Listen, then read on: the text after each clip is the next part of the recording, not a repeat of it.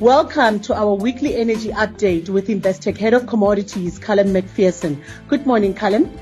Good morning, Len. Brent is still trading in the same range. Is there anything on the horizon that might change things? Well, Saudi Arabia announced its additional 1 million barrel per day cut at the start of last month and said that it would apply to July and only for July. So the question now is whether that cut might be extended into August. Now, there's no OPEC Plus meeting this month for the Saudis to use to make their announcements, as they did last month. But very soon, Saudi Aramco, the state oil company, will need to announce its selling prices for August, so the prices at which it's going to sell its crude to its customers. And it would be natural to decide what's going to happen with the possibility of cuts being extended to August at that time. So in essence, we'd expect to hear quite soon now whether the Saudis are going to extend the cut into August, although there's no particular forum for them to do that. I think the fact that Brent has been a bit stronger this morning is because the market maybe suspects that such an announcement is imminent. How might the market react depending on what the Saudis do announce?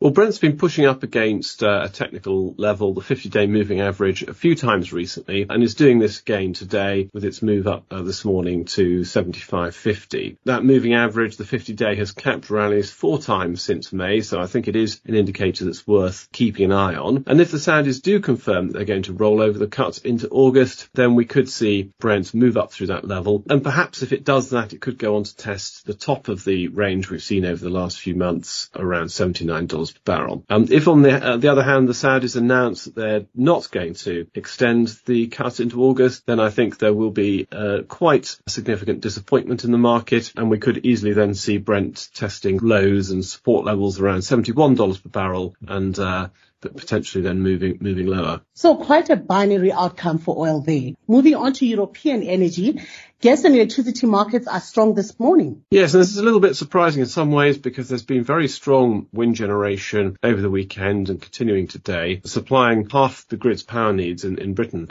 as an example. But there has also been news of an extension of maintenance at a Norwegian gas field, Osberg, which I think has worried markets a little bit. But more generally, the very extensive Norwegian gas supply outages that have been going on over the recent weeks as the field maintenance is carried out to ensure that the supplies are in a good state going into the winter. Those are starting to come to an end.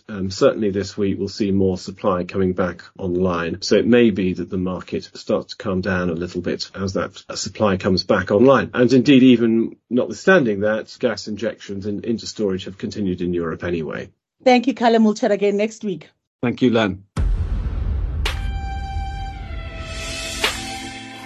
Thank you for tuning into another episode of Investec's Weekly Energy Update with Callum McPherson. If you'd like to discuss any of the contents of the podcast, drop Callum an email on callum.mcpherson@investec.co.uk or visit investec.com/commodities. Until next time, thank you.